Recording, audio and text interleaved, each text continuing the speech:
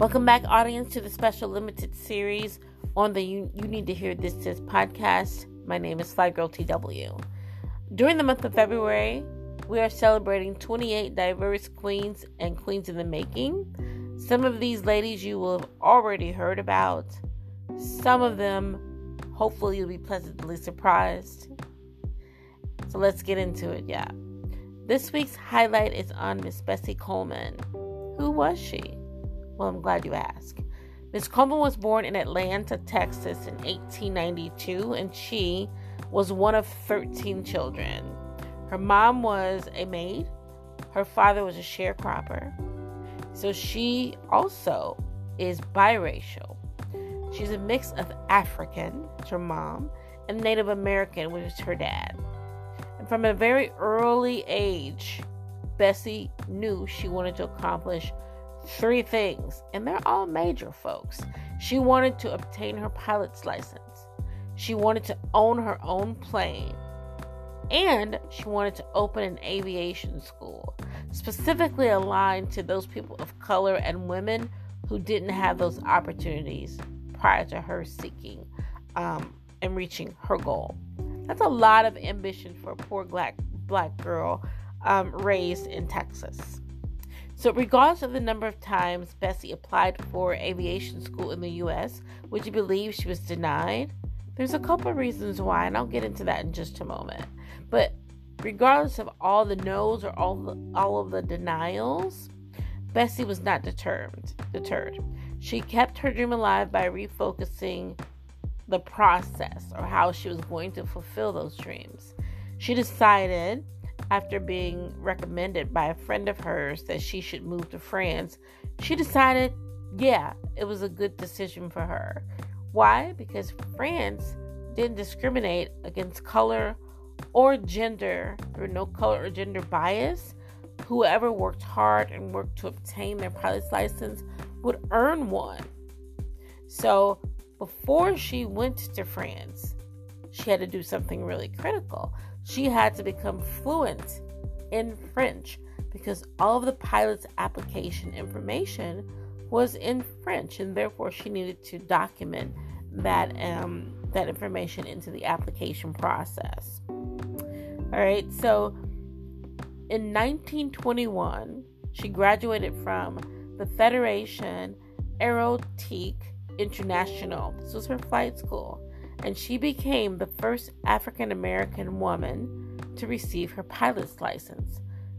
There's a rumor, some believe that she was the first African American to receive the license. And in all transparency, as I mentioned previously, she's really biracial. She's a mix of pure African as well as pure Native American. So while she made history being the first African American woman to receive her license, she also got the same kudos for being the first Native American to receive their pilot's license. Now, all this accomplishment over in France, you would think that when she came back to the U.S., she'd be like in celebrity status, or they would be really proud of her.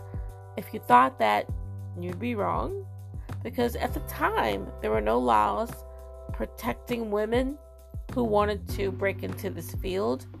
Those very laws didn't believe that black folks or African Americans were human enough, smart enough, intelligent enough to receive their commercial pilot's license.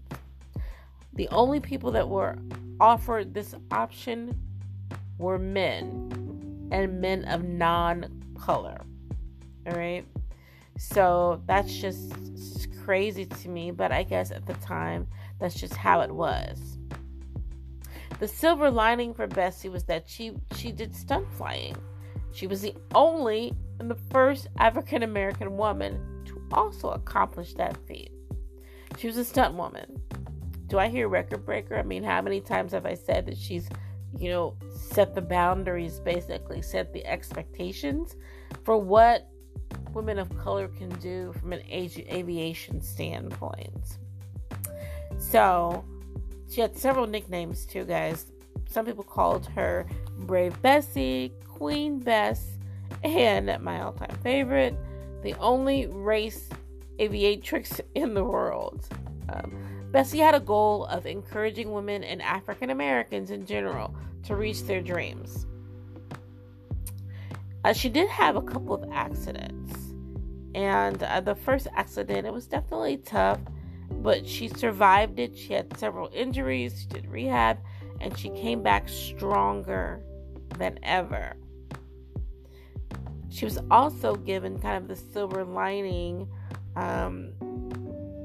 when she was speaking across the country about what she does for a living and her purpose of encouraging other people. And she became to make a name for herself. Some of the name for herself were about the fancy tricks that she did in the air. Obviously, that she was a woman and a woman of color helped her be a lot more interesting and extroverted and with opportunities to educate the outside world. So 2 years into her flight career, she survived her first major airplane accident. In February 1923, her airplane engine suddenly stopped working and she crashed. She was badly hurt in that accident. She broke, as I mentioned earlier, a leg, some ribs, and she had several cuts on her face. But thankfully, she was able to heal from all of those injuries. Once healed, Bessie went back to work. She went to do what she loves doing. That's flying and teaching.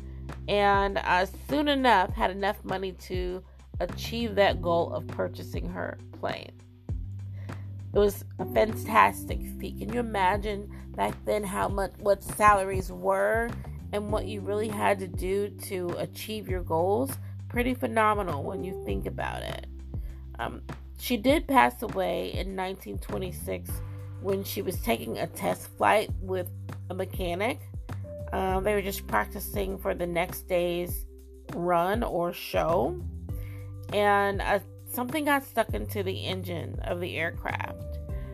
The mechanic was driving, and he was no longer able to control the steering wheel, and the plane flipped over.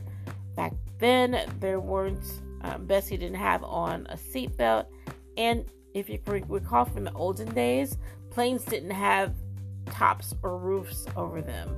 So when that item was stuck into the plane, it jerked her, and she fell about 3,000 feet to her death. Very, very sad. Bessie Coleman does have a stamp, so if you're interested in that, please note there's a stamp. Also, Ida B. Wells, the activist, was the keynote speaker at her funeral. So hopefully this gives you just a little bit of information about Miss Bessie Coleman. You can always check her out just by typing in Google Bessie Coleman. It'll come up with lots of great pictures and anecdotes and additional information about her. So hopefully you enjoyed this episode of Ladies and Gentlemen, Her.